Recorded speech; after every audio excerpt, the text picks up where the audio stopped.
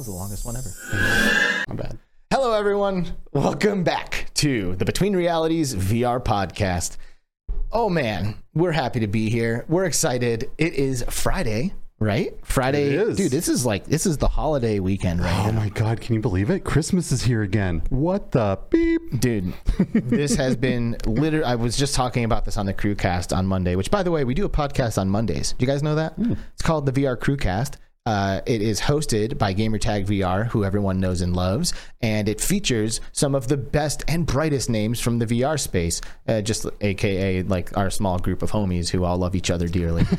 But we have a lot of fun on that show, and on that show, I recently was talking about my year and just how absolutely insane this year has been for me. Like, I traveled so many times, like had a career change, had all kinds of stuff happen, and I have absolutely loved 2022. This has been a fantastic year for me. So I'm beside myself, man. I can't believe that a whole year has gone by already.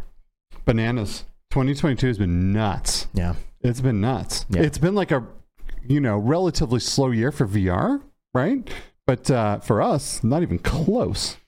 So. Dude, right off the bat, Bobby Carlton, like, what's up, dude? First of all, like, Wow. You're the man. We think you're the best dude ever, and I'm pretty sure this is an air horn.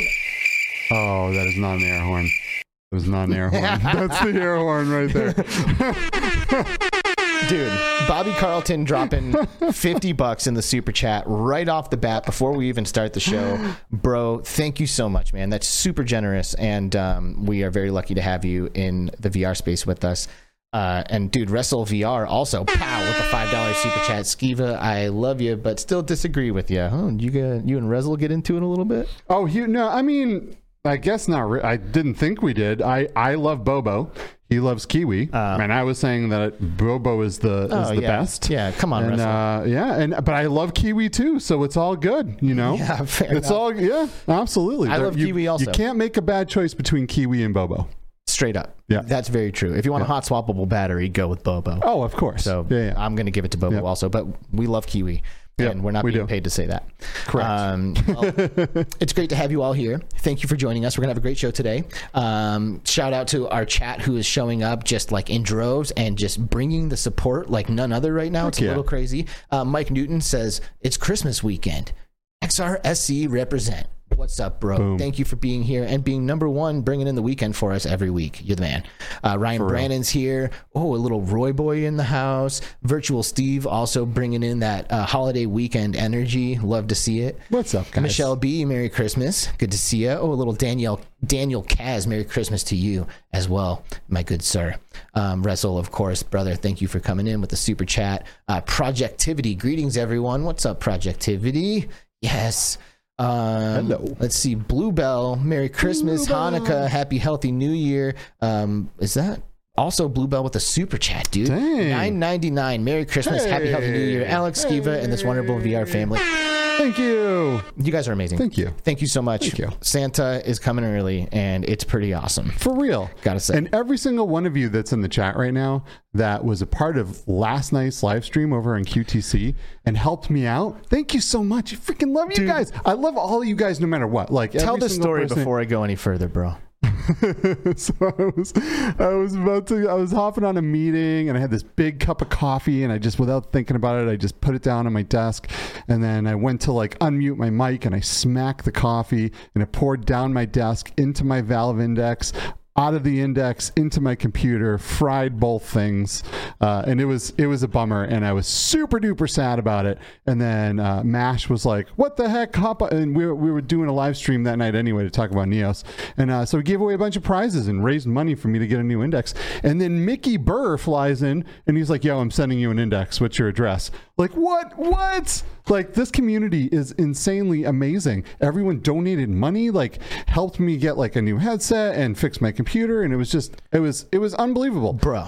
I love this VR community. It's so the much. best. so It is much. the best, It was man. such a dumb mistake I made. That is super and dumb. and it cost me almost cost me a whole bunch of money, but instead it cost all of you a whole bunch of money.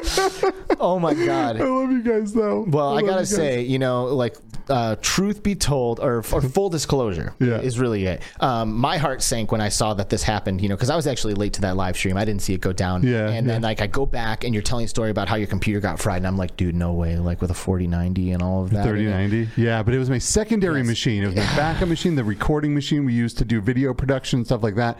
So it wouldn't have necessarily affected my ability to play PCVR, right? That's nice. Yes, At least it there's is. that. But yeah, it was a production machine, which is still a bummer, but it wasn't the end of the world. But everyone stepped up and they freaking hit a home run and they helped me out. That's so rad, dude. Yeah. We have the best community ever. We really do. And, all of you here right now listening to this live are a part of that. Or all afterwards, by the way, on your favorite podcast platform, audio or visual, or on Upload VR, who we are proud to be correspondents with.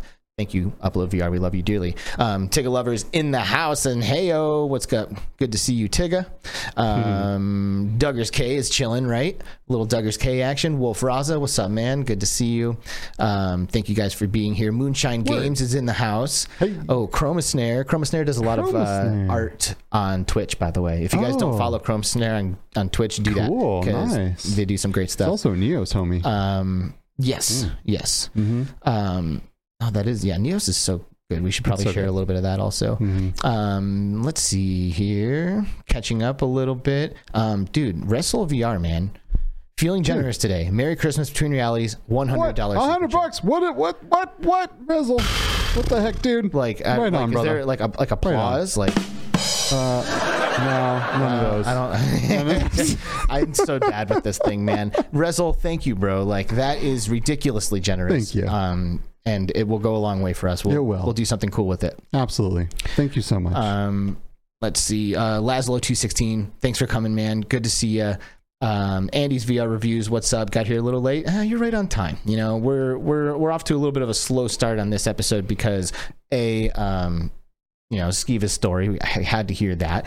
B, we have amazing super chats coming in right now. So thank you guys so much for your generosity. That's ridiculous. Yes. And then lastly, I was just talking about this year being such a big year for me. And a huge reason is because I accepted a position as strategic partnership manager for Contact CI. And Contact CI, you might be asking yourself, who is Contact CI? What is that? And when I went to Cincinnati, where the headquarters is, brought a camera and a microphone, and I filmed a bunch of stuff, and I talked to every single person on the team, and I put together a video that is a Who is Contact CI video. And I just finished it, and I am about to push it out on all of the social media platforms after this show, immediately after the show, actually. But I thought it might be fun before that to give my Between Realities fam like the world premiere look at it, because I love you guys all dearly, and I would love for you all to know a little bit more about what has been really taking up so much of my time and energy lately. When I'm at CES this year, I'm going to be running this Contact CI booth, and I've been super jammed, like trying to get it all put together and get ready for it.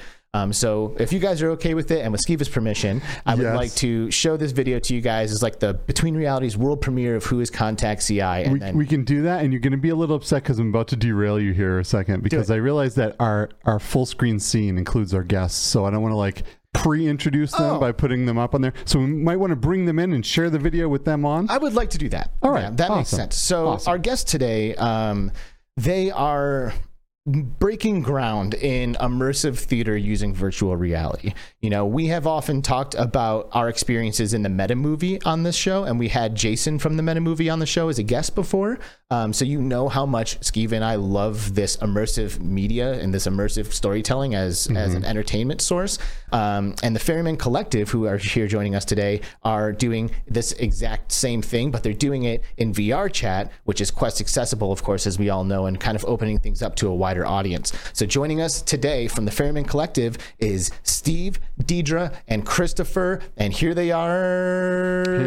Hold on. Boom, there they are. Hey guys, thank you for joining us. How you guys doing? Oh, yeah, you are. What's up, everyone? Hi, I'm happy holidays and all that good stuff. Hello. Hello. The Ferryman Collective are a group of actors and producers who are putting their heart and souls into making amazing stories for us to experience. And actually, Steve and I just did one, 2 nights ago? 2 nights ago, and then we did another one from the Ferryman Collective just a couple weeks prior to that. Yes, and So we're we've going to done a dive couple. into that. But, and we're really happy to have you guys on. Yes. Thank you for joining us. Yeah, oh man, I'm so thrilled to finally be able to do this, you guys. Yeah, because we met in person, like, where expo was that? Los Angeles Comic-Con at the party thrown by Thrillseeker. Wow, that was a long time ago. That was last year, right around this time, like maybe a week prior, but last year. Wow. Well, hey guys, great to see you. Before we dive into the Ferryman Collective, are you guys okay with me rolling this video for you? Oh, Would you please? Yes. Congratulations too. Thank you. Thank you. It's pretty awesome. It's pretty awesome. You know, I have a very hands-on role at this company, and it feels really cool to like be making like meaningful contributions on the daily. You know what I mean? Like, it's definitely has been the goal for me, is to like get in somewhere where I can really make a difference, and that's happening now. So I'm really stoked about it. Cool. Well, we'll roll it. Our guests are on a little bit of a delay watching the YouTube feed, so just know that. But yeah, we're gonna check this out. Awesome. Cool. See how it goes. Yay! I'm excited to share this. All right, here we go.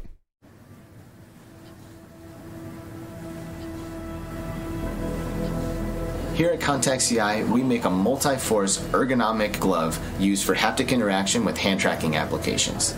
We innovate on VR haptic feedback systems. There's lots of players in the market, but I think we have an edge, and we're working on some cutting-edge stuff.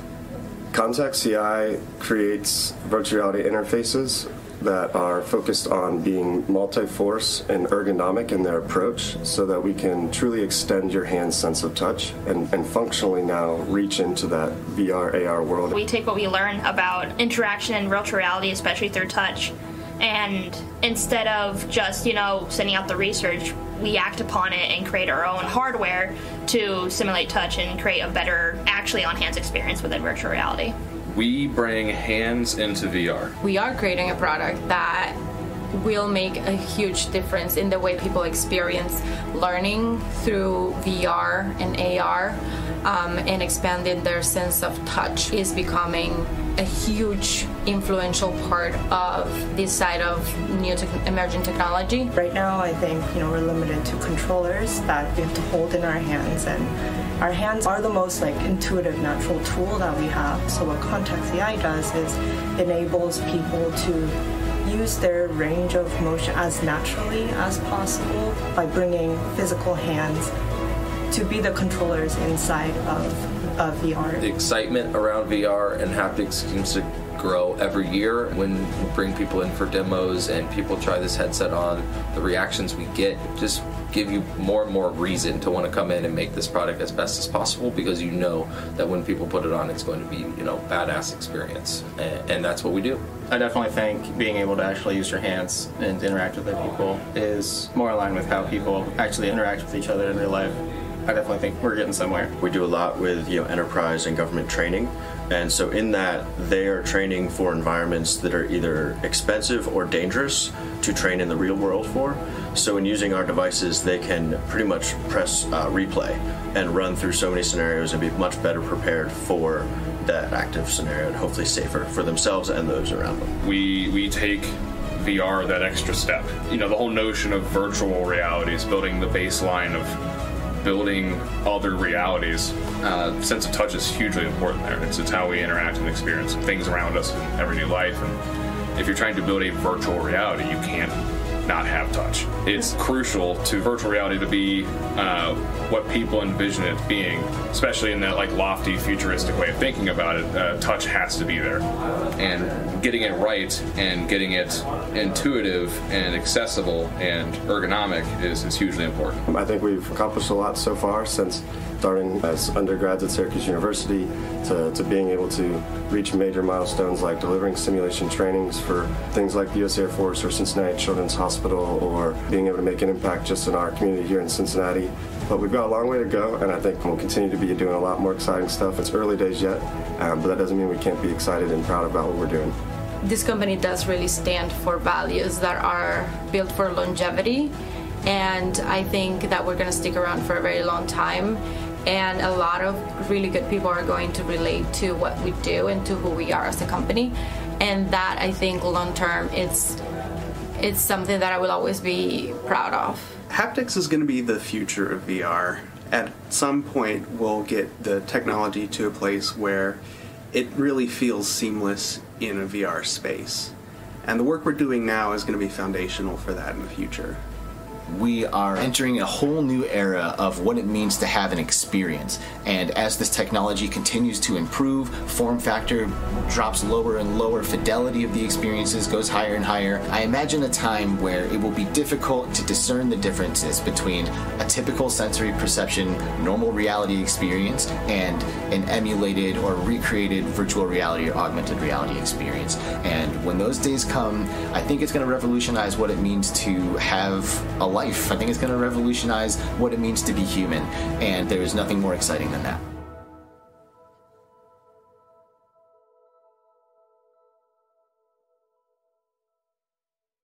Boom. Feel the unreal, people. Wow. That was cool, dude. Thank you. Very nice. Thank you. That's awesome. I can't wait till we get to use those. I know. As actors, it's gonna up our game. Expressive hands is something that we totally want. Totally want. Yeah, hand tracking is definitely an important aspect, but anybody who's used it knows that you're sacrificing haptics to use it right now. So I'm really excited to be a part of a team that is looking to solve this. And, right now we're very much enterprise focused, because that's frankly where the customers are, for expensive devices like these. But it is a very exciting time to be a part of like the growth and evolution of this technology. And like I said earlier, to have a meaningful role in that means the world to me. So thank you guys for watching the premiere of this video that I've been working on for a while. Awesome. Great work. Yeah. Really exciting stuff, Alex. Thank you. Yeah, it was good, man. Now hopefully whoever cut that together was very talented. I appreciate that. Yeah, that's good. I actually tried to get Short Stack to do it. Well, he was down, but then my boss was like, "No, you edit it." I'm like, "Okay, fine." Yeah, but it's like like when I first got on, I'll be honest, I was not exactly entirely familiar with Contact CI. So I felt like something like this would be really great to share with my community at the very least, so that way everyone kind of gets an idea about what we're working on over there and what we're trying to accomplish. Heck yeah, man. Very cool. I very much look forward to the day that like I can grab an object and like feel it and feel its texture and like all of those things. It's such an important part of selling an experience. So it is. So I'm stoked, man. Continue the good work. Thank you very much. Yep. Getting things done is in the house. What's up, dude? Hey, what's up? Good to see you. Braden Roy is hanging out with us as well. What's up? VR with Jasmine has slid in here. What's up? The founding members of Ferryman Collective, Braden Roy. Oh, nice. Oh, cool. What's up, man? Good job. Whenever needed. Yeah, we may call upon him. Yeah. Beardo Nice. Benjo is chilling in the chat right now. What's up, man? Good to see you, brother. What's up, Beardo? How are you? Man, I was half expecting to see you on the VR Crewcast on Monday, man. What's going on with that? I miss you. Yeah, we miss you, man. We miss you, dude. We miss you. So, yes, that's enough of that stuff. That's enough. All right. I want to talk about immersive theater. I want to talk about the Ferryman. Wait, is that what we're going to do now? Yeah, Okay, absolutely. good. I want to talk about some of this stuff. So, maybe. Where do we start with this? Do we learn about the origins of it? Let's go high level. Okay. Maybe Steve can take a minute to explain to us what exactly you guys are doing and what exactly the Ferryman Collective is all about. Well, I can certainly do that. I think that Deirdre would be better suited to start that. Sure. Yeah. Deirdre, bring it. Kind of started with her and Braden and Brian Tull, also one of the founding members of Ferryman Collective, who is, I don't see him on the chat, but he's around. But Deirdre can speak. All started more with The effectively. Underpresents. I was doing immersive theater in Los Angeles, just like in real life, and I saw a bunch of my friends were doing this thing, and I was like, well, what is this thing they're doing? And I looked on the website, I still didn't know what this thing was. And then I emailed the person who happened to be, the company that happened to be doing The Underpresents, blindly saying, hey, I see a bunch of my friends there. If you need more actors, please let me know. And they emailed back and said, yeah, actually we do. And then this is 2019, right before the pandemic, November, right before the pandemic happened. Then the pandemic happened and all the theaters closed down, all the live experiences closed down. And so The Underpresents didn't, because it was in virtual reality. And then they added The Tempest, which was amazing. And that kept growing. And eventually some friends of mine, Brian and Braden, were like working on the thing. Brian's like, I hate that Halloween's canceled this year. So we started doing like a proof of concept Halloween kind of show, and that was 20 minutes. And then that rolled right into Krampusnacht, which was the next month. And then we're like, hey, let's just submit for the Producers Guild of America Innovation Award, because we'll never win it, but maybe we'll get our name in there and they'll like be okay. And for next year or something. And then we got nominated and we're like, okay, we're on the right track. Yeah. So then I wanted to explore like intimacy in VR. So I had a friend who was doing in real life in the last summer a show I thought would be great for VR, but not something anybody had explored. And so we did Welcome to Respite, which then ended up going around the world, going to these major festivals, winning amazing awards. It even went to Korea, and there's a Korean version of it. We're just like, whoa! And before our head stopped spinning, I had this idea to do something in a world that was already built called Gumball Dreams. And that was the world that was built was Club Gumball and Gumball Lounge. Wow. Yes, yeah.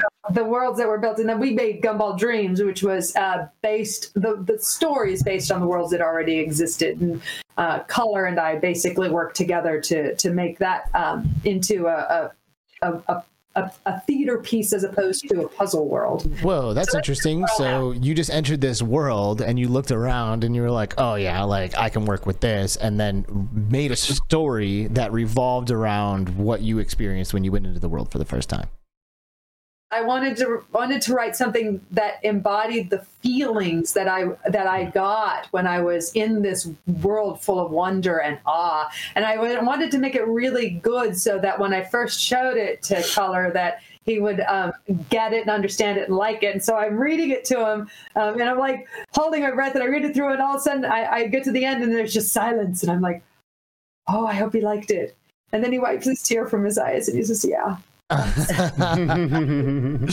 That's amazing. I got to share the story how we came to work with Christopher, aka Screaming Color, is how the world knows him and his music and his art. We started work on Welcome to Respite as an experiment, bringing it into VR because it existed as an IRL immersive play that Deirdre did some voiceover work on. And it resonated with her, and we talked to Lindsay Scoggin, who's the original writer, co-creator of the piece, and the rest of the team, and we all agreed that it would be worthy of experimenting with. And Brian had, at that point, we started working on it, and Brian Tull had, he had built most of the world, and or at least had it laid in, and we had met Christopher at like an XR meetup, I think it was. Community. Yeah, community meetup. And we explained what was going on. He said, well, I'm not doing a lot right now. And so we took him in and showed him the world and showed him what we were doing. And then the next morning, he pings us, DMs us on Discord and says, hey, look what I did. I got inspired. And we went into the world, and he created overnight these animations that just blew our mind. It was like, oh, I think this would be really cool if we had a house pop out of a book, and we're like, yeah, that sounds really cool. But I mean, that's a lot.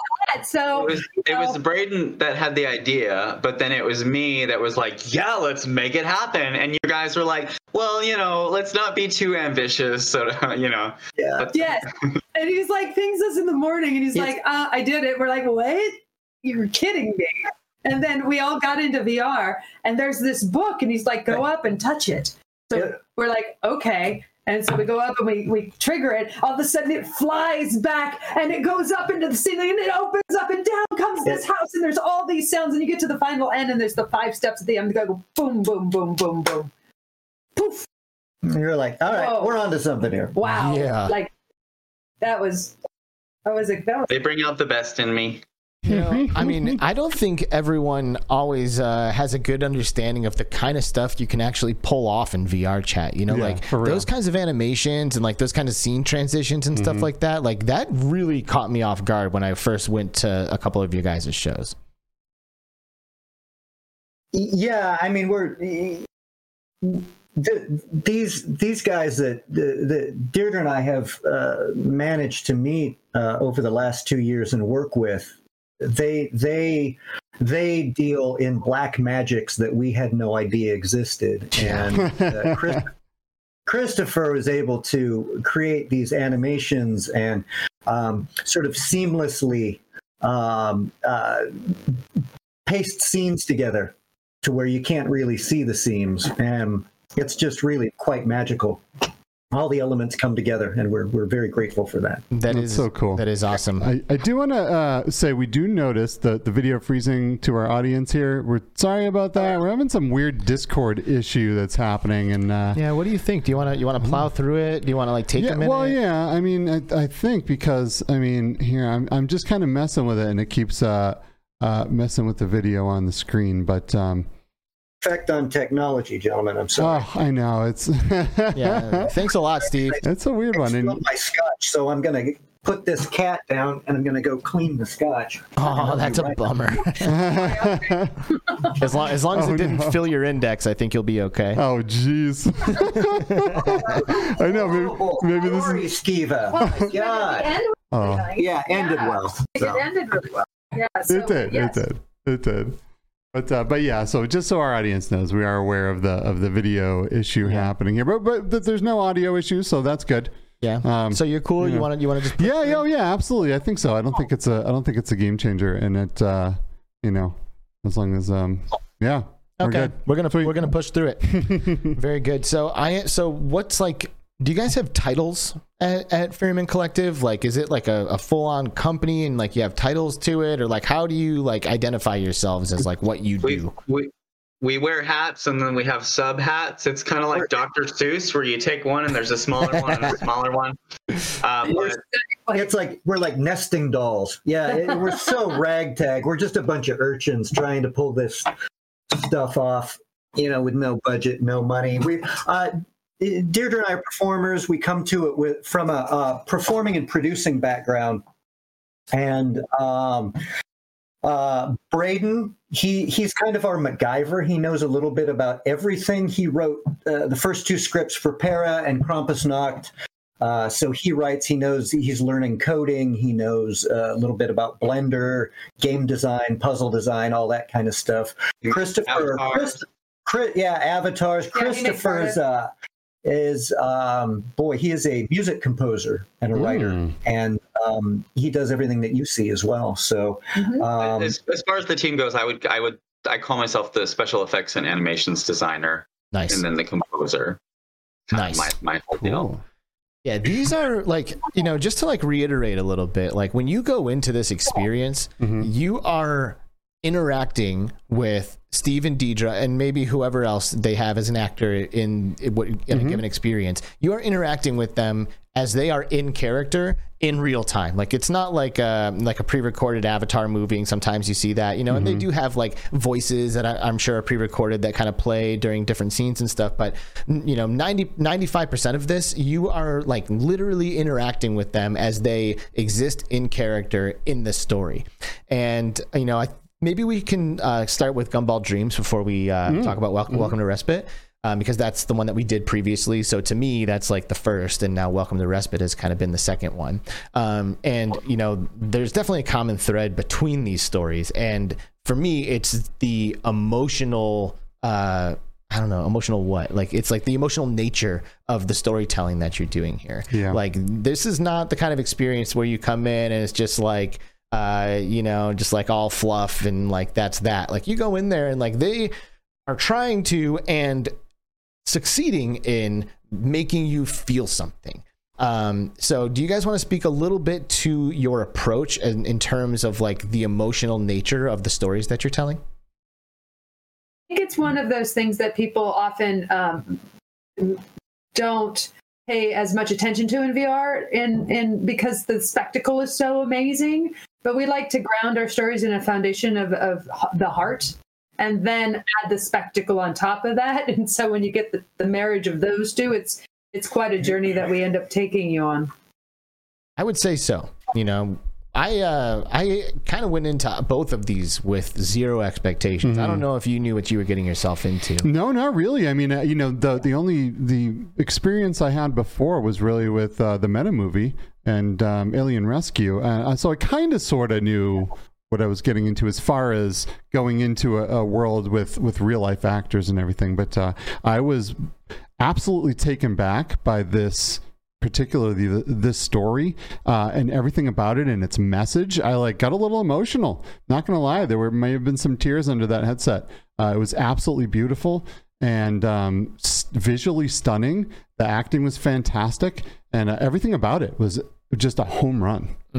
Yeah, it was really good. It's obviously a gorgeous world, and you know, the I think there was one primary actress in Gumball Dreams that we were interacting with, and there was three of us. It was Skeeve and I and Betty too, right? It was the three of us, Skeeve and I and Betty, and we all kind of had our own private time with the actress, while the other two went off to solve a quest. And I don't even know what you guys talked about in your conversation, you know, but she's very much like an elder, you know, almost like a shamanistic figure, and sharing wisdom and helping you kind of peel away layers. And, you know, I eventually settled into who I was in that experience a little bit. And you know, I had a little bit of an exchange with her that definitely pulls on something real, you know.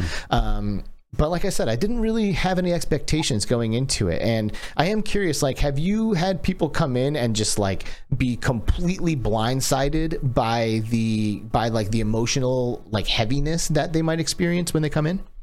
Totally. There was one time last year where we were showing Welcome to Respite to a few investors, you know, men in their 30s. And one of them dropped out halfway through the show because he's like, I didn't sign up for that this morning. He's like, I respect your art. In fact, it was incredible, but I just couldn't emotionally. It's just a Tuesday morning right now. He wasn't ready to open that bag that morning. So he just totally dipped, understandably, you know, no offense taken. So. Wow, that's interesting that you can make someone so emotional during a VR experience that they're like, wow, I don't know that I'm ready to feel like this today. we discovered this back, well, actually Deirdre discovered this when she was working on the Under Presents and the Tempest, but we made connections like that with Welcome to Respite, but specifically since we're talking about Gumball Dreams, we were fortunate enough to have the show represented at Venice again this year. To our team to represent it again, and since we're all pretending like there's no pandemic anymore, everybody's getting back together in real life, and Venice provided the headsets. And it's three for this particular show. It's one actor plays a couple of different parts, and then three audience members, like you were talking about, Alex. And in Venice, on the little island, they built out the whole thing for us. So we had specific booths, rooms with doors and everything for the individual audience members, because for privacy and because it can be for intimacy and things like that.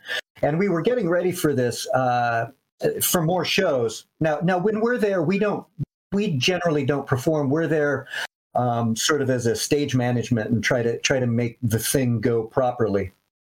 And so the audience members were coming and we're getting them set up, getting them in the headsets. And there was this one young woman that had, I detected an accent that she was speaking with. I didn't know what it was, but they went on, they got them in the headset, they started the show. And for this particular show, one of our actors, her name is Kelly Jones, was performing. And so what happens during those shows is we kind of stand in the back and we have one earpiece in and we're on the Discord listening to the actor. We can communicate with the actor. And then in this particular case, we can see what the audience members are doing, and each one at Venice had a huge big screen TV as a monitor, so we could see from their point of view what was happening. And so we can hear things, we can see things, and we learn a lot. But at the end of the show, we helped the audience members out of the headsets and all that kind of thing. And I walked into this room, this young woman, where she was doing the show, and she was sitting in the chair in the corner, and she was just bawling, just crying, tears coming down her face.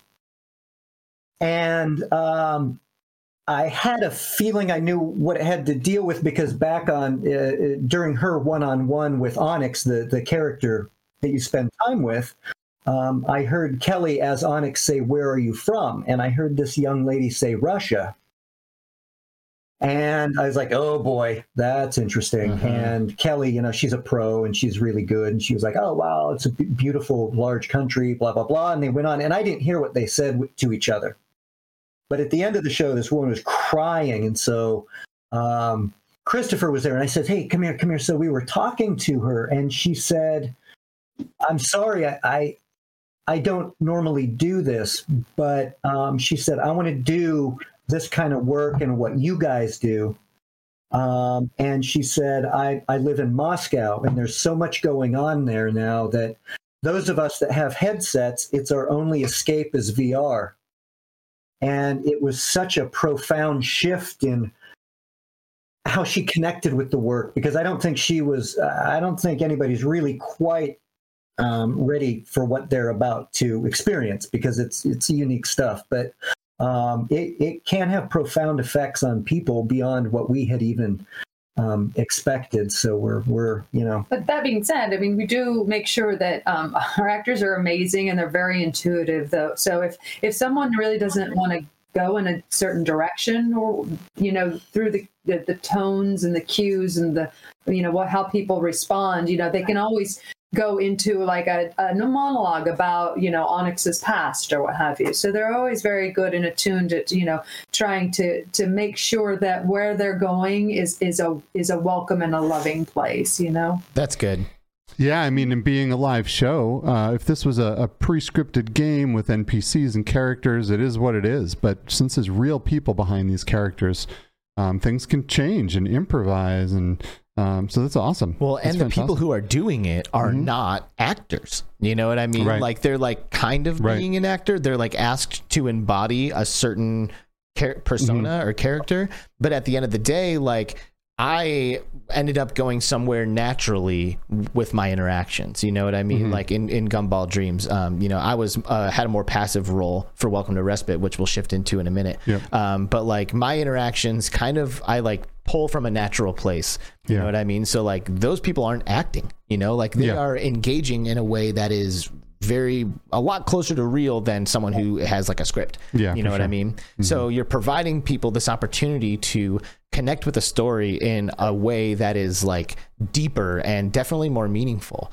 And being the emotional nature of it, like I kind of go back and forth in my head a little bit, because I can see why someone might drop out halfway through. They're like, okay, wait a second, no, like I did not sign up to kind of go into all these feelings and like kind of get this like heaviness put on me today. But movies do it all the time. I know, isn't that wild? Right? Yeah, like movies don't ask your permission to give you an emotional reaction to something. Like I've never seen the movie Click, but I know the movie Click does this to you. Like it's with Adam Sandler, and he's got like a magical remote control, and anybody who's seen that movie tells me that they're like fighting tears by the end of it. And it's like, wait a second, like that's just Adam Sandler, like what are you talking about? Well, it's funny how movies and theater can bring out emotions, but when you are embodying the character in a story in a virtual reality, it's just like it's so much more heavy, right? And you connect with that character so much more, and it really does make you feel even more. Yeah, Pat, really did you guys have to like have like a dialogue about that? Like, okay, like should we give it like more? I mean, because you do give a disclaimer at the beginning of the experience, like, hey, by the way, this might be a little heavy, it might get a little scary, so if it does, just let us know, that kind of thing. But I imagine you must have like had a little bit of a back and forth, being like, okay, like, is it cool that we pull people through these experiences? Like, how much of a warning do we give? What did that conversation look like? Well, for the actors, we chose the actors for their skills and the abilities, as far as like, you know, who we decided to bring on as, you know, a person to play Onyx, who is also intersex and can be played by a man or a woman. It's gender neutral and all of that stuff. And then Color was going to say. Oh, a couple things. Well, I just wanted to touch on Ari in the comments said it sounds like it can be therapeutic, which is actually one of my favorite words in regards to that. And I think that both shows are very what I would call therapeutic, but in different ways. Like the Gumball Dreams is this sort of like literal therapy to some degree. Like the conversation with does feel like this 10-minute like therapy is too cold, but you know this intentionally. What will bring these leading questions that uplift, like what else is the purpose of therapy? And so, but Welcome to Respite, on the other hand, is very therapeutic in the way that Shrooms is, where it's like, this isn't going to happen. And then spits you out on the other side with this like greater understanding. But in one of the wholesome ways that Welcome to Respite is therapeutic is there's this, you know, monologue between Alex, the character that the audience member plays, and the father. And I'll just say that it's, you know, it's just very, we are telling the audience member, you know, you are wonderful. You have been loved since the moment that you were born. We're so glad that you're here is basically the subtext or the blatant text. And, you know, we've had people at the end of the show say things like, you know, that, you know, I was bawling my eyes out under my headset because my father never told me that, and something, their words, not mine. Some people have said things as dramatic as something clicked inside me and I'm forever changed by that. And to hear that as an artist is astounding and wonderful. Well, you know, the difference between VR and watching a movie is that in a movie, they're not staring you right in the face. You know, like in VR, like in the avatars and in the character that you're in, like mom comes right up to you and she's like right here in your face, like holding your shoulders, being like, yes, you know, like we're so happy to have you here, blah, blah, blah. You know, Skiva, you were Alex. You had the pleasure of being me for a day. I did. It was interesting being called Alex all day. No, but it was really an awesome experience. This was a lot different than Gumball, and you know, I don't know that I was expecting the vast, you know, the contrast of how different this experience was, but it was really, really good, man. It really puts you in a place where you feel like you're a little kid. You're standing there in this like toy area, and you're, you know, powerful in VR is one of the most powerful things is scale. Yeah. Right. So bringing you down to the size of like a 7 or 8 year old kid is powerful in and of itself.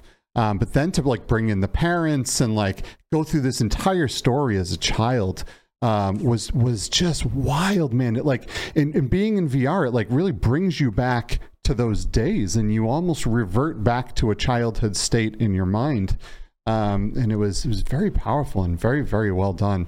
I would suggest that everyone try either of these experiences. So really while powerful. You were being Alex, I was an invisible ghost, basically cruising around in the environment, just like looking at everything from every angle, you know, like I tried to stay close and not go out too far and explore too much, but I definitely like went around the house and peeked up there, you know, just like explored the space a little bit. Yeah.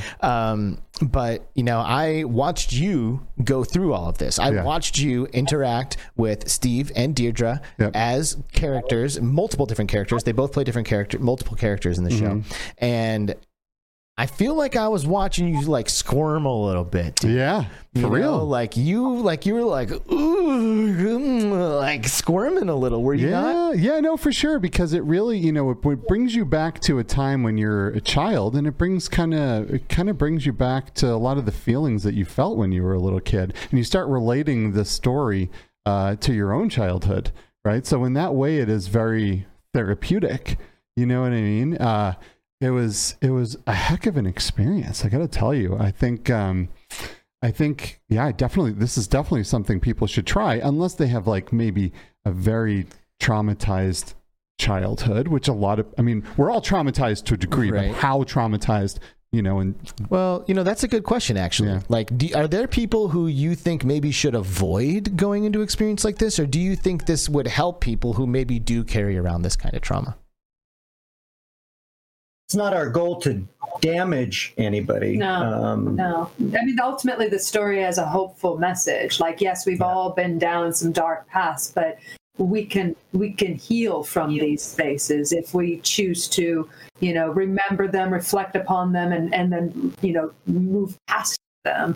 And it's crazy because, I mean, the story is kind of in some ways general in a way that allows us all to sort of like think back to our childhood, like who didn't go to the park, right? When didn't mom make you something that you really liked for dinner, and dad wanted to share some really cool toy they'd gotten for you, and you go off and hang out and play with it. Like, so there's some real general things that we kind of all experience, but our body remembers what it's like to be that size. And it's when you put yourself in an avatar and you're all of a sudden you're looking over countertops and the table's really big and you're looking up at your mom and dad, like all of those feelings from when you were that age start coming flooding back because your body remembers what that was like. Mm-hmm.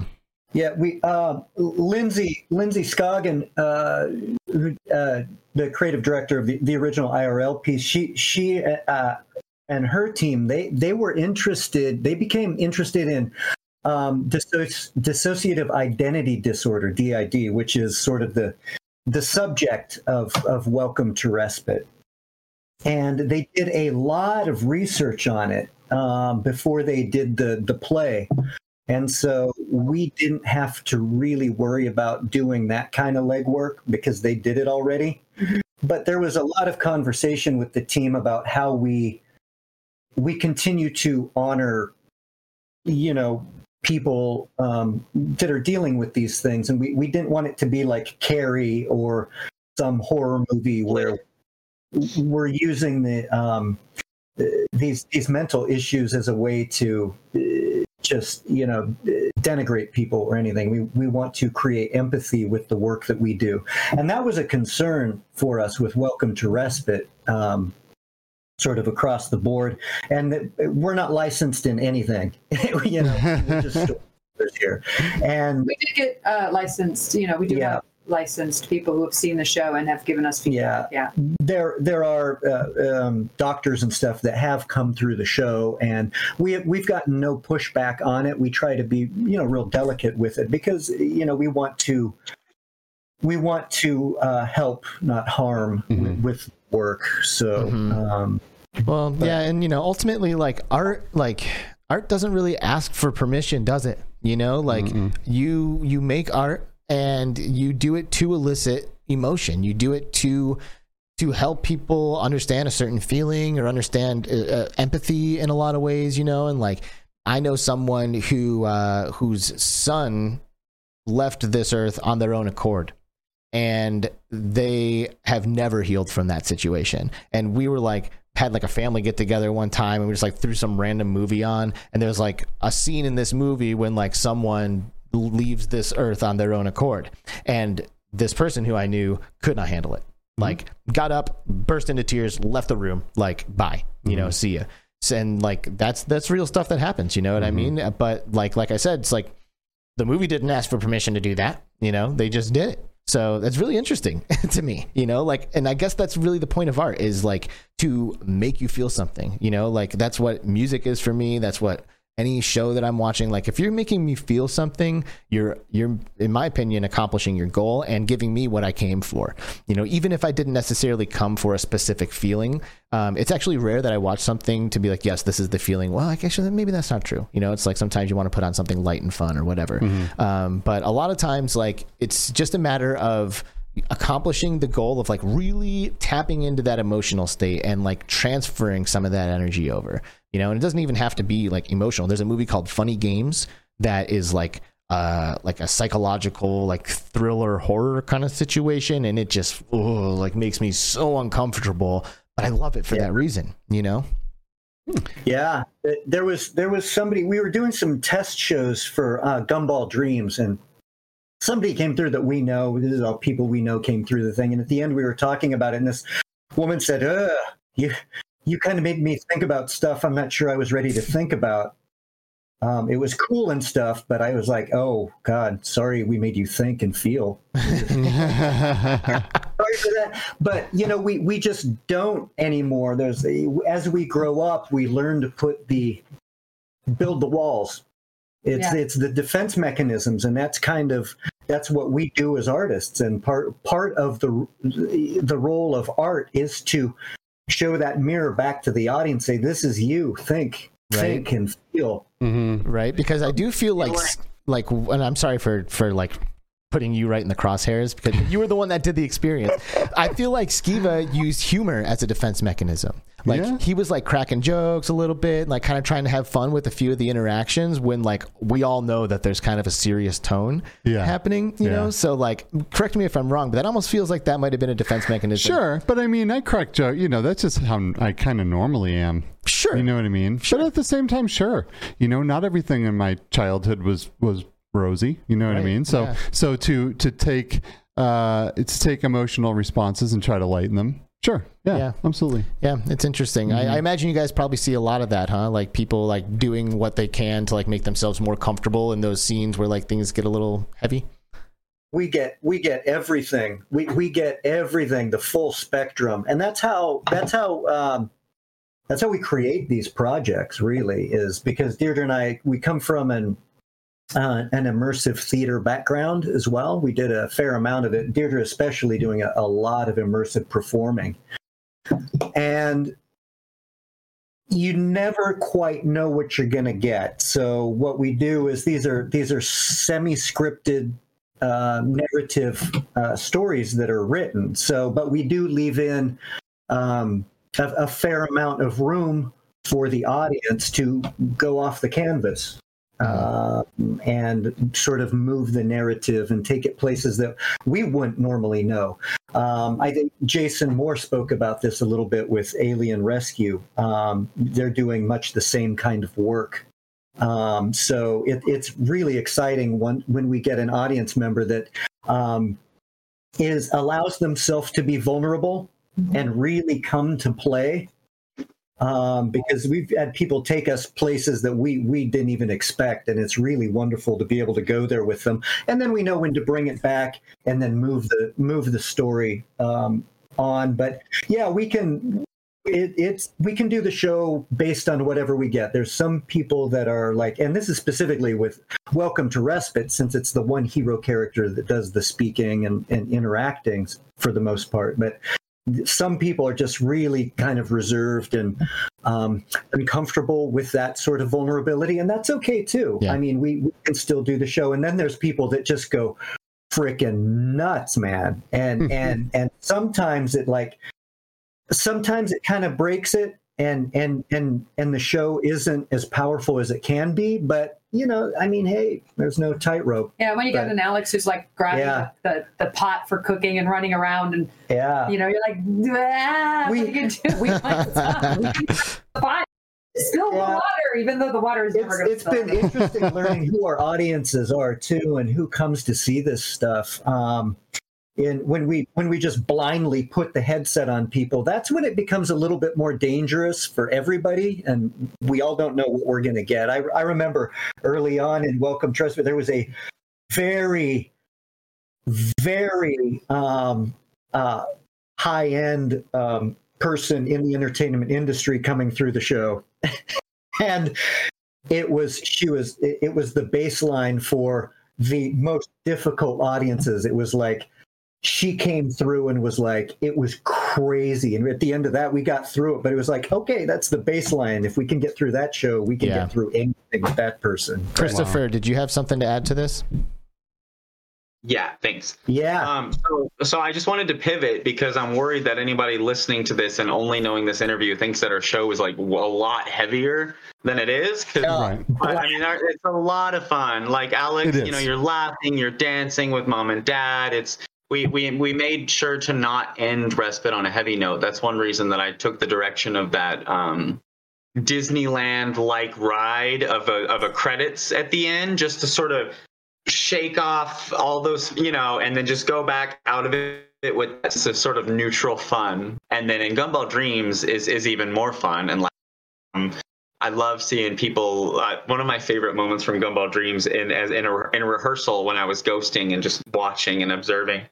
It was these two people are running towards one of the obelisks, the puzzles, and one of them says, so what did you and the Queen talk about? Which is funny because we never refer to Onyx as the Queen, but a lot of people assume it. And so what did you and the Queen talk about? They said, love and mac and cheese. That's all you need in life, really. And that's like I made a poster of those 4 lines just because I loved it so much. Love and mac and cheese, those things are just synonymous. Heck yeah. Really. And you're totally right. We sometimes some of the uncomfortable points of things, people tend to harp on them and focus on them a little bit. And I guess we kind of did that, right? But it is important to note that a lot of this is just a good time. Yes. Right? It's super fun. It's beautiful. It's entertaining. So yeah, definitely don't go in thinking it's doom and gloom, because it's not. That's true. It's a beautiful experience. That's both true. Of these. That is true. Yeah, absolutely. I think that's a good thing to mention about all of this stuff. Absolutely. Mm-hmm. So, and like I've mentioned earlier, one of the biggest things for me is the fact that these experiences are accessible via Quest. Like we've talked so much about the meta movie, but that's PC VR only, which of course cuts out the majority of the people who have access to VR. Yes. So this is a really high quality immersive theater experience that you can do with just a Quest, which is amazing. And That's I am huge. wondering, like, or just a flat screen PC. Sure. Right? Sure. I mean, of course, VR, we all know. Yeah. We all know VR, what it does, in terms of like immersion. But you're right. There, you could also do it on a flat screen version. So that's good to call out and point out. But I'm curious, like, I assume this was built from the ground up for Quest and on PC. Was it hard to work within the limitations of the Quest, or did it kind of just flow and work the way that you kind of wanted it to? Well, Christopher will talk endlessly about this stuff because he. Well, it wasn't hard for me because I just learned how to do this as we were doing it. So I didn't know any limitations because Unity is my first program ever. My only limitation was knowledge, and let me start over. The biggest actual real limitation of the Quest in VR chat specifically, which is where we do our shows, is just the megabyte limits. And it used to be just 50 megabytes per world. So the first iterations of Gumball Dreams, Welcome to Rest, it was only 50 megabytes. And then one day they opened that up to 100, which is just crazy, for instance, because it doesn't sound like a lot, especially in this day and age. Like 100 megabytes is nothing, but you'd actually be amazed what you can fit into that still. Because like Gumball Dreams, which you've seen, that's only like 87 megabytes. We didn't even use all. It's wow. You can do a lot. That blows my mind because like we just like record a video and that's like a gig and a half. Yeah. Yeah, that's wild. Dang. And it's such a detailed, bright, vivid, like absolutely stunning world. That's nuts. We were lucky enough to, Christopher invited us to join him on a tour for Gumball Lounge 3.0, the new rollout. And well, tell him what that is. So Christopher, you jump in anytime, but he created he built the world Gumball Club Ball, which is only accessible through PC VR. He built a very similar but yet different world called Gumball Lounge that is Quest accessible. And then when Deirdre wrote the script, and then Christopher and her worked on the script, they adapted the script to the world, and they took both of those worlds. Christopher took both those words. Yeah, Christopher took both of those worlds and created Gumball Dreams. Yeah. And that's like, what, 100 megabytes ish. We went in 2 hours the other night and got this 2-hour tour from him with the Gumball Lounge 3.0. It's a new version. I've been working on it for a year. It's like a year's worth of updates that instead of updating it incrementally like a lot of VR chat worlds did, I just decided to kind of hold back and just like boom, like it's not quite a sequel because it's still the same game, but it's like there's just double the gameplay, double the music, double the animations, double the pleasure, double the fun.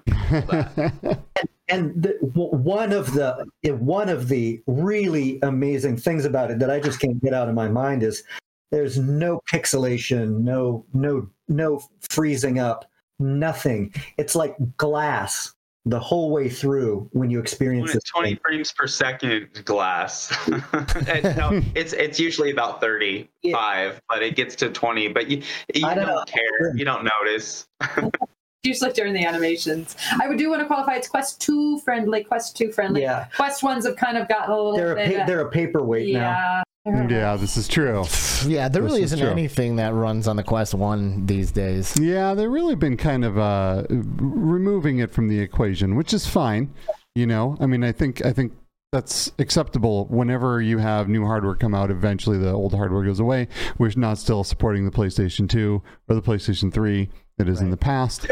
So just playing. I was just about to say, you know, technology doesn't hold up like it used to, because I was playing PlayStation 2 minutes before this call. Nice. And you know, I don't think I'll ever touch my Quest 1 again. You know what I mean? It's not the same. That is interesting. And also, you know, there's some people out there, my brother being one of them, who owns a Quest 1, who doesn't own a Quest 2, who paid for Population 1, and then Population 1 revoked access for the Quest 1. Well, that's different. If you have a game that's on there already and you revoked the access to it, that's a little messed up. I don't think that's the same as just not making games for the old hardware anymore. I agree, but both happened. Like people also were like, okay, this thing doesn't work for Quest 1 anymore. We want to add this and that, and we can't keep that Quest 1 crowd in anymore. So well, dang, I think if enough people stood up and said and yelled and complained, and you know, probably could have got some refunds. Yeah, well, for sure, because I think you would have to, because if someone comes and says, oh, you know, the car you bought, we're changing it, you can't have it anymore. Yeah. Well, no, then give me my money back. Yeah. You know what I mean? Like that's But anyway, this is VR chat. They seem to. So does VR chat work at all on Quest 1? I think so. Still? Yeah. Right? Yeah. Sort of. Yeah, it's just a little hard to get into worlds and such. In our onboarding and stuff, when we email people, I have to tell them that if you have a Quest 1, you have to be tethered. That's the only way that it will work to get into our worlds. Use it as a PC VR do you have a lot of people that do come in flat on a computer monitor as well? We occasionally discourage it. Yeah, we try to discourage it because you can't do stuff. Yeah, they'll get in there and they'll have a hard time clicking on things or doing things, and it's not the same. What we have done is we'll put one of the team members in the show, and they'll be invisible, and they'll stream the show. Usually Braden's doing it.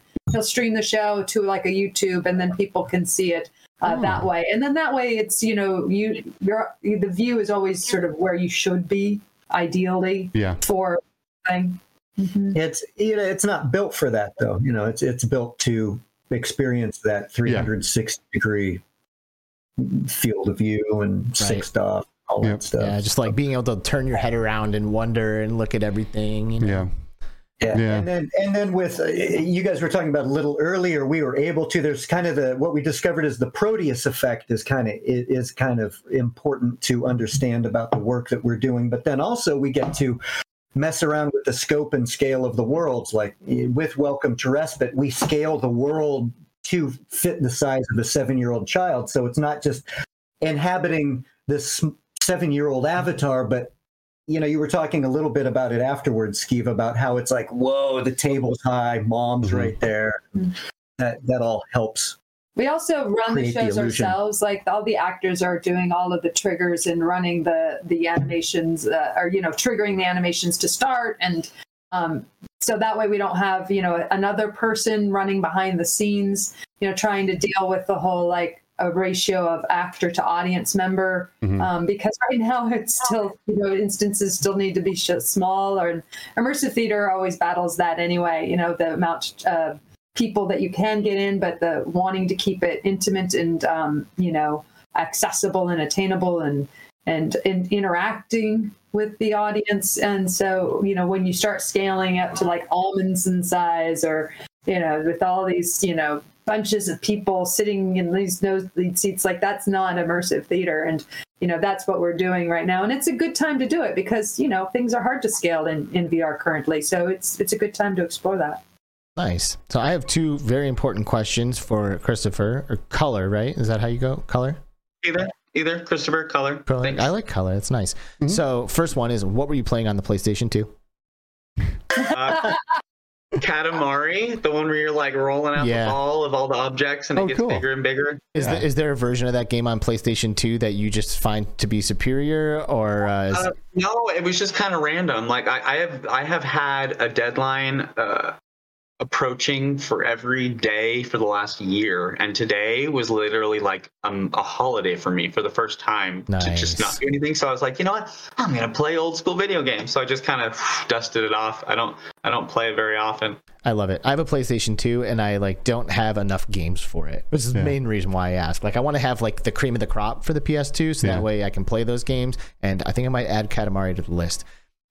Super cool. The real important question here, and Tiga Lover has asked it a couple of times in the chat now, but what would be your favorite storyline out of the ones that are available? I just in that moment you asked, hit enter. I wanted to answer them, but I didn't have. I was like, I can't have two conversations at once. So I'm glad you asked, because now I can do this proper. Yes. Well, I noticed earlier up in the chat they asked Braden, what if you had to choose what story, and Braden's like, it's like, if I had to choose, of course, Respite, because I'm biased. I wrote half of it, and I basically just said the exact same thing, but the opposite is Gumball Dreams, because I wrote half of it. Nice. It's, that's kind of more my baby than Respite for sure. But in terms of just like the experience and the quality of the experiences, like these are pretty close, I would say, right? Would you guys agree? Yeah, I feel like they're both, very high-end VR immersive theater experiences with different sort of storylines, but still like in that foundation of the heart. I think that's the important part. I mean, Gumball Dreams is about an alien that's transitioning from this life to the next. I mean, it's a pretty heavy subject. Dark and morose, people. Yeah. Yeah, the overwhelming feeling is of hope and awe and gratitude. And for Welcome to Respite, it's the feeling the love of the parents and the childhood wonder. So those are the overwhelming feelings from each of the shows. They're just different, right? Yeah. Even serious subject matters. They're very different and both beautiful in their own ways. I think I will remember both, but I think like if I had to choose, I might choose Gumball for its visuals and its overall message of love and unity. I just thought it really it really just touched me. I thought it was just incredible. They're both great. I think that visually, I liked Welcome to Respite a little bit better. I love scale. Anybody who knows me knows I love scale in VR, and they do really. I mean, there's scale also in Gumball, which is really cool. But I think visually, just like some of the effects and some of the stuff in Welcome to Respite, I probably prefer to Gumball. But the quests that you do in Gumball, right? Like, there's like this level of interactiveness with like the team that all comes in together that is like really good for me. So I would probably say Gumball would be the one that I would recommend between. I did really like that. It's good that you brought that up, because with Gumball, you do go out and you do things as a group and you try to complete these tasks together, which kind of gamify the whole thing a little bit too, which isn't, really common with immersive theater, I guess, right? Because a lot of times you're just going through a story and you're not really playing any kind of game where you have to accomplish a task to get through it. So I did really like that too, being a gamer. Good stuff. We also start the show all together in like a theater lobby that doesn't look like a theater lobby. We also gather together at the end together in like a theater lobby, so it does still retain the feeling of a social experience of going to the theater. You're just not getting in your car to go to the theater and driving. Somebody asked, this will be a good one for Color. Somebody asked about the name Gumball Dreams. Yeah, I saw. I was poised. So I had my first world was Club Gumball, then the second one was Gumball Dreams, and there had already just been sort of this franchise IP pattern had been established. And so, when Deirdre titled it Gumball Dreams, and when she sent it to me, she said it was like she says a working title.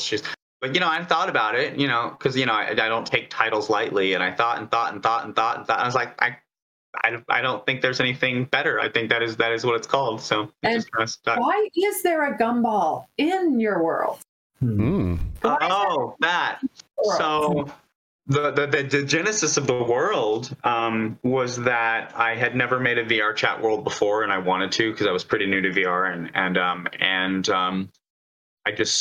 I had the idea that if I downloaded a model of an object from online and I made that model very big, then we could go inside of it, and like a bucket or a birdhouse or something. And I was like, and that half the work is already done, right? And then just practice. So I was just scrolling through hundreds and thousands of objects online until the gumball machine caught my eye, and I was just like instantly just imagine little people up inside the dome, and it was like a done deal. And then that's just rest is history kind of thing. But nice. I like telling that story because I planned on spending about a week on that first practice project, and it is not stopped for 1 minute 2.5 years later. Wow. So you did a majority of the visual work on this. Is that correct on Gumball? 100%. Wow.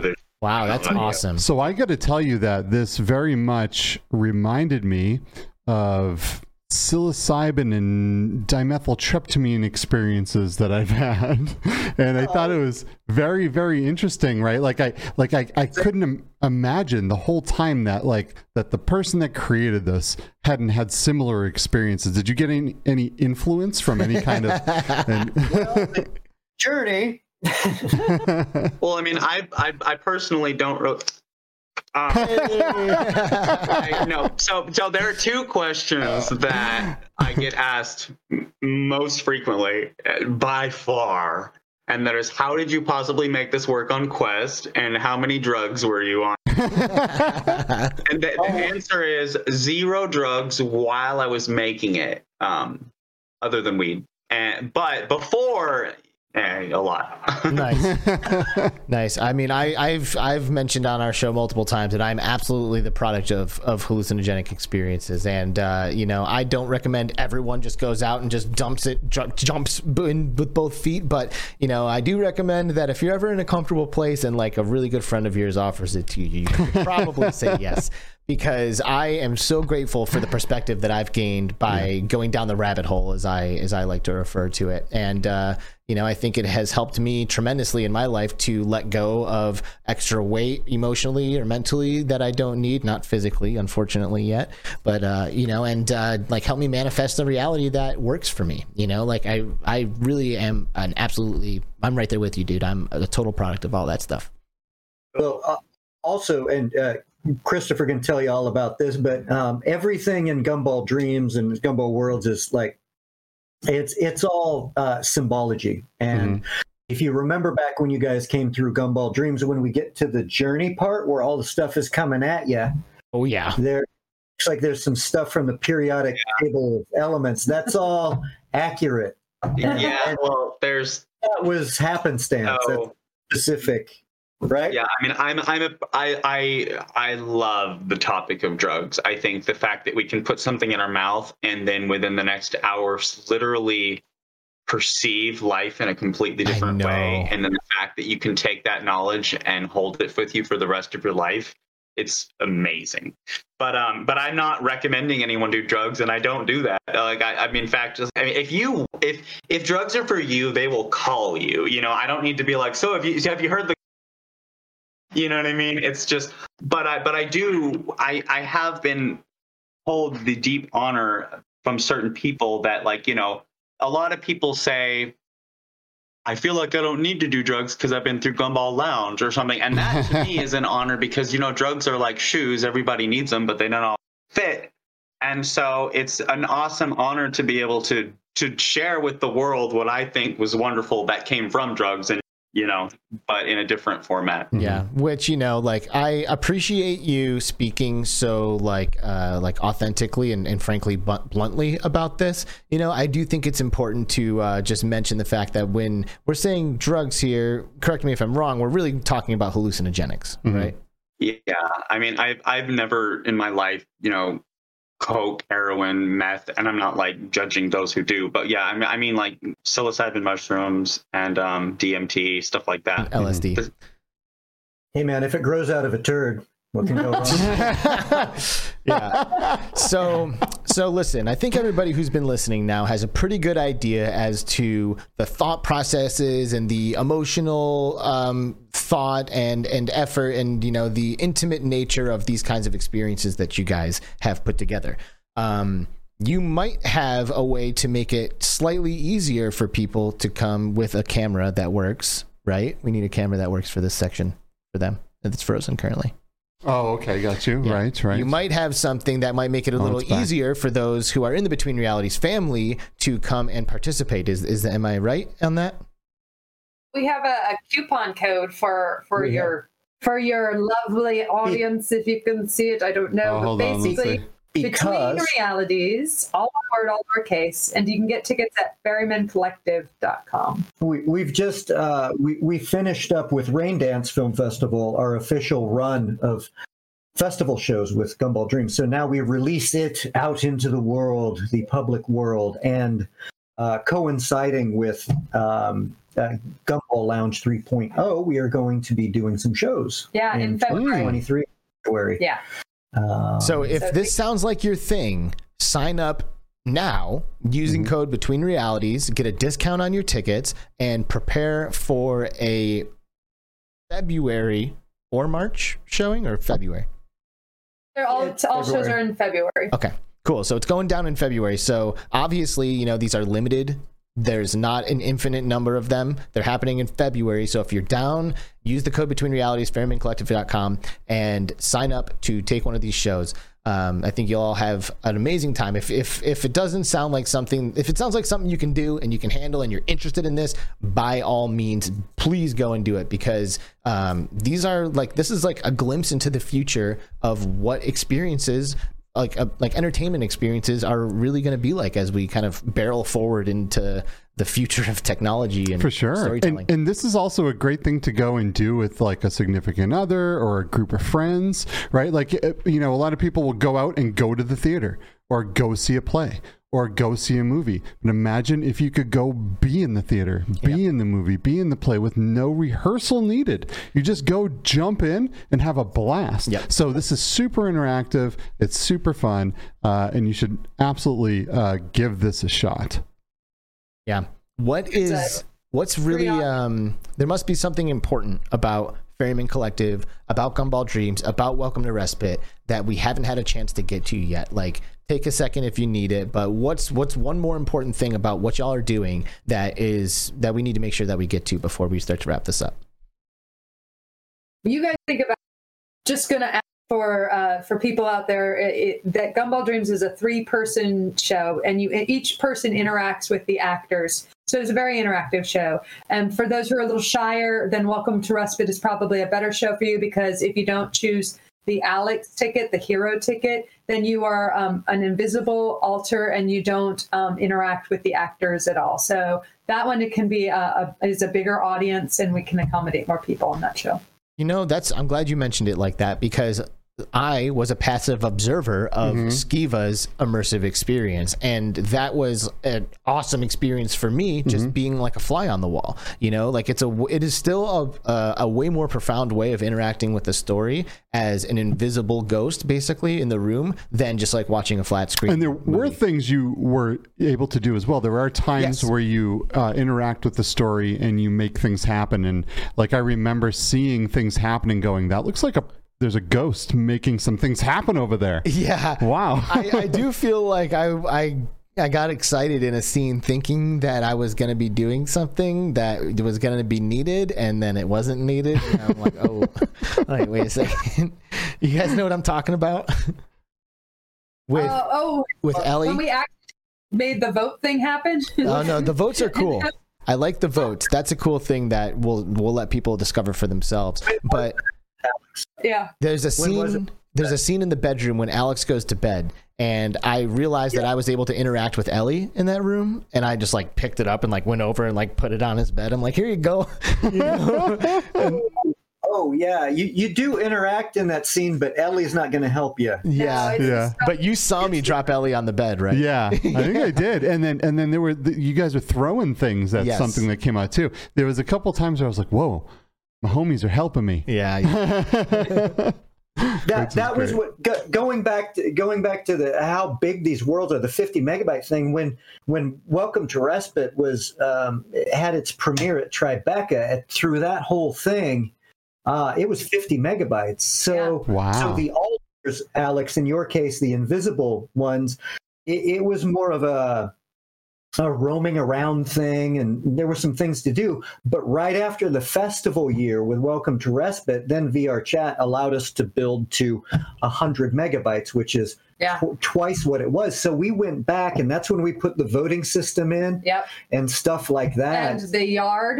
And all that. So the parents' room and the bathroom at that point, because before it was just kind of so it was our goal to try to give you guys more things to do as an alter, so it wasn't just specifically a passive observational thing. But yeah, that was cool. It's definitely worth going in as a passive observer, especially if like being the main character like gives you anxiety. It's a really good way to go and experience one of these immersive theater experiences without the pressure of kind of being on and like interacting with the characters as they try to pull information out of you and stuff. And that being said too, I think the way that Respite worked is you could do as much or as little as you want, and the actors are going to continue to drive the story forward, and you won't really miss anything. You know what I mean? You go, you do your thing. You can say, you can be the part if you want, or you can just kind of like nod and do as you're told. And either way, you're going to have, I think, a phenomenal experience. Yeah. Oh. Well, thank you. We it's our goal.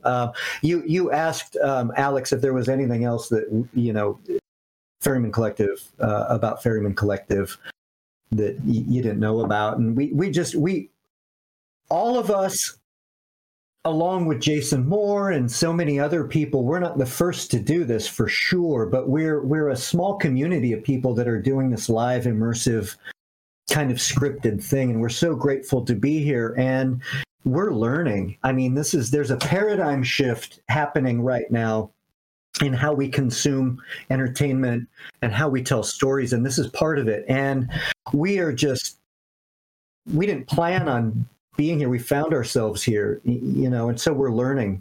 We're learning what it all means, and we're sort of establishing the boundaries and the rules and all that. And we're just really grateful to be doing it and to meet folks like yourselves. And to cross-pollinate and try to grow it, our XR community and storytelling community, so that it can be a place of hope and sharing and creativity, because through art we heal. I love that. That's awesome. And what I was really hearing when you were saying like, yo, we didn't expect to be here, but we're learning, is that everyone who is interested needs to go and try this, and then share your feedback of the experience with this team, because that information is so valuable to those who are learning, who are building as they go. Like feedback is huge, positive feedback, neutral feedback, and even negative feedback. Like I'm giving everyone permission to give you guys feedback on their experiences, so you can help learn from that.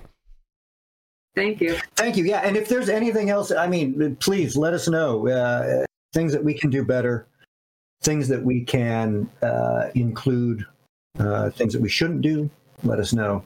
Yeah. Well, and when we very first met you and we found out that you were doing these shows in VR Chat, we basically said like, bury VR chat and go do it in Neos. And now that I've seen them, and now that I realize that that is accessible for 90% of the VR community, I would no longer give you that advice. I think Neos is probably the most powerful platform for this kind of thing. But the fact that you're making this available for so many people by using VR chat and still doing a great job of it, there was really nothing to like be desired for me. So I think you guys are on the right path, and you know, I will retract whatever feedback I was giving you when we very first met when it comes to that. Yeah, we love Neos. Yeah, I mean our goal was just to make make it accessible to as many people as we could, and that was putting Quest availability first in really the Choice platform. But I love Neos. And the whole thing with that, and I know you guys spoke with Jason more at length about different platforms and stuff like that, and about how he came to work on Neos, and VR chat works for us because we have legs. We get to have legs. And there's some people doing stuff in alt space. It allows us the versatility to build, right? Right color. I mean, it gives you a lot of versatility to create this stuff. It's what works for us. All of these platforms are really good for what they do, and somebody who's doing something else, a different type of show, might find Altspace or Neos more beneficial to them. But yeah, I mean, when I got to do the hero in Alien Rescue, and it was nice. Friggin'. It is friggin' awesome. It's good to see the cross pollination there. That's awesome. Neos is really, really cool. And we've been talking, Deirdre and I have been planting some seeds with some other heavy hitters in the XR community that build in VR chat, but they only do VR or PC VR experiences. So we're thinking, well, I don't know, so can we produce something that's only PC VR, and how do we feel about that? And I mean, as long as we're creating and telling stories, I don't care where it's at. Nice. Yeah, that's hard. It's hard to take a small bucket of possible consumers, right, and an audience to see your art, and then whittle it down to this teeny tiny little part of that bucket. And only those few people then can, have that accessible. So I totally respect that, and I think Quest, if you want to share your art with as many people as possible, I think that's the way to go. Absolutely. And I'm hoping that Christopher Culler can give us kind of some of his last thoughts and closing remarks when it comes to this conversation we've been having. When you said that a few minutes ago, I thought long and hard. I was like, what am I going to say? What am I going to say? I don't know if I have anything. It's just been a really wonderful conversation. I like, I guess just to end on a cheesy high note, like a lot of people in the comments were saying that they would love to do something like this, like dream job, and it's like, by all means, do it. That's one of the most fun things about the community being so small right now is it's, how do we word this? It's not hard to be seen for what you're doing right now. It's still a pretty small community. So if you get your name, it's not that hard to get your name out there or to let people know that this is what you're doing, because we're like, in one group message, half the industry is aware of what you're doing. Right. So it's, and that's one of our goals, is to get as many people as we can creating in this space, because we need people. Yeah.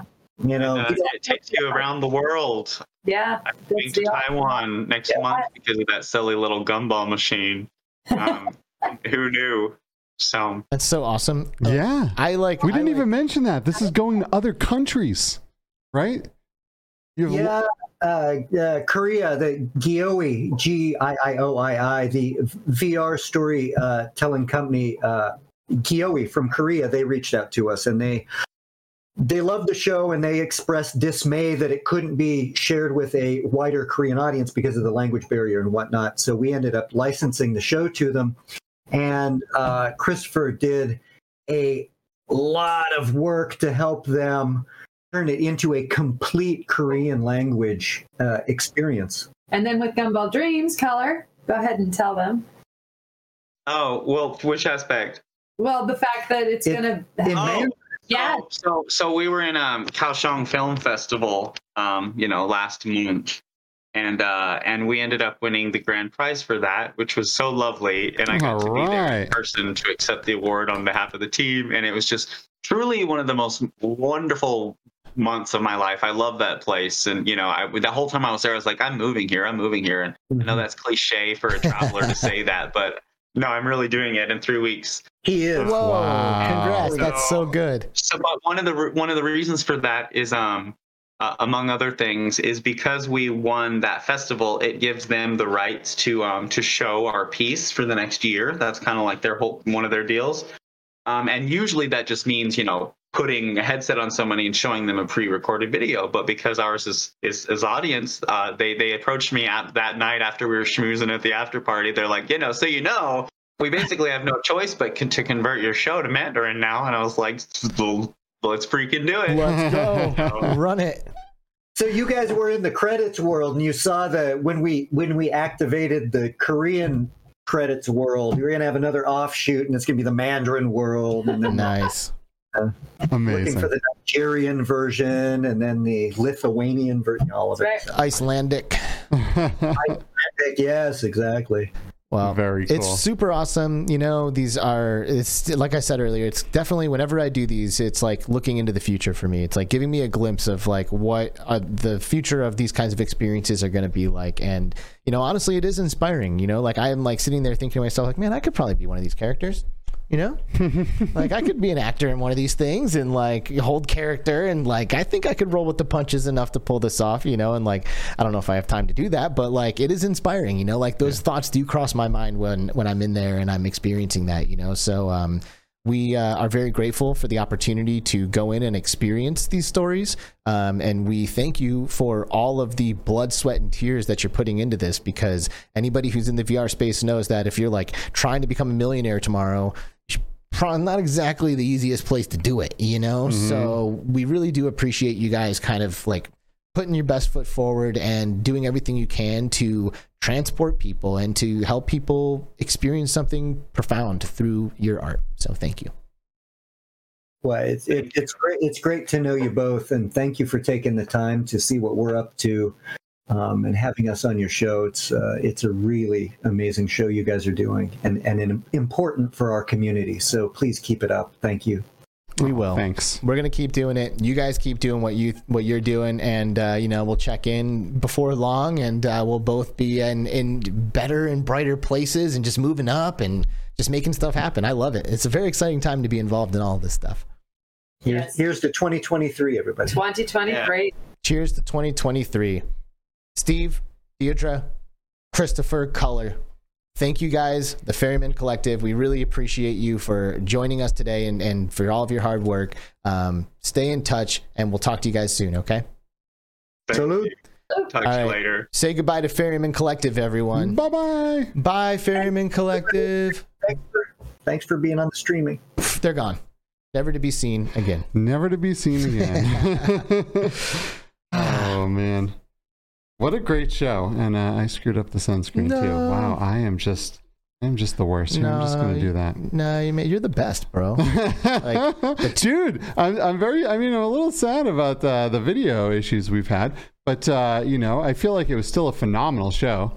And of course. I am glad that we got these guys on to be able to tell everybody about the projects that they're putting on for everybody, and to hopefully persuade some people to go out there and to do something new and exciting, because VR isn't just about killing zombies, right? You can do all kinds of amazing things in VR. So and, this is just a passionate group of people, dude. Like you can't do this without being passionate, you know? And like he was saying, it's like, we're not making a ton of money doing this, It's like, it's hard to make a lot of money in the VR space right now, but everyone's still expecting to have these like truly profound, amazing experiences and like AAA kind of things. You know what I mean? So it is really appreciated by us, and hopefully by all of you who are sitting here listening to us and watching us on YouTube or Anchor or Spotify or iTunes or Upload VR. All of those things. And everywhere, and you understand too that it just takes passion and true blood, sweat, and tears to pull this stuff off. So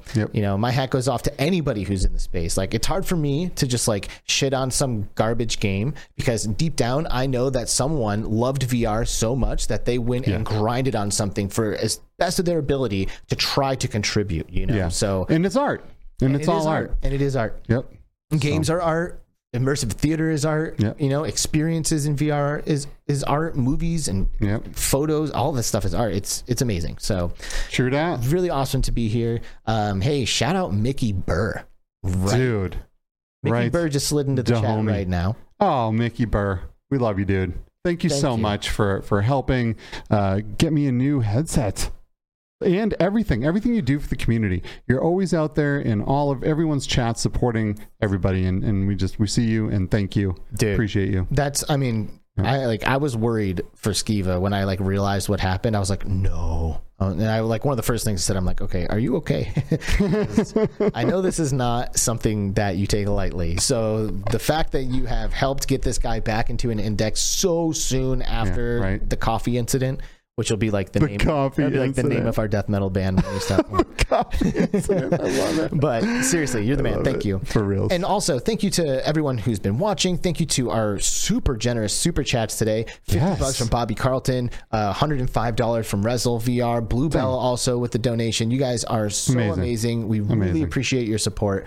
We're not doing this for the money either, but it's not exactly free for us to do this. So any and all money that we get through our Patreons, through our memberships, or through the live chat donations, it means the world to us. So we really do appreciate you guys, and it's never expected, but always so appreciated. So I hope you all know that. We absolutely love you guys. And now it's Christmas. It is. It's Christmas. Next week, right after Christmas, we're going to be back with a whole squad of people. We got everyone's piling into 1 or 2 camera feeds, and we're going to have Grumpy Duck, Mrs. Grumpy Duck, Frags, and your pal all coming on to one what a chaotic show is going to be. And I actually didn't even know this was happening. I look at the calendar a few days ago. I'm like, what the? This is good. All of these guys are so funny, right? And girls, all of these guys and girls are so funny. And to have them all in one show is going to be hilarious and fantastic and entertaining. But they're working on a project that they want us all to know about. And so we're going to bring them on so they can. There's no way that one's going to make it to upload, is there? With Grumpy Duck on the God, show? I don't know if we can keep those guys at bay with their language. Maybe we should just take the gloves off when they come on and just say screw it and just. Yeah, well, it's up to them, right? If they want the publicity of being on upload, they can see. We can see if we can. I know. Grumpy Duck is. He is. Whew. Yeah. He's a lot, and he's actually been on the show before. So if you're interested in getting an idea of what we're talking about, feel free to dive back into the Between Realities catalog and check out that episode. Also, another time to worth mentioning that you should definitely be liked and subscribed to this. So please subscribe. Please join us on our journey of doing all this. And secondly, previous episodes of this show hold up. Straight up. We don't really do a whole lot of news and current events. While we do talk about it from time to time, ultimately it's the people that have always been the focus of these conversations.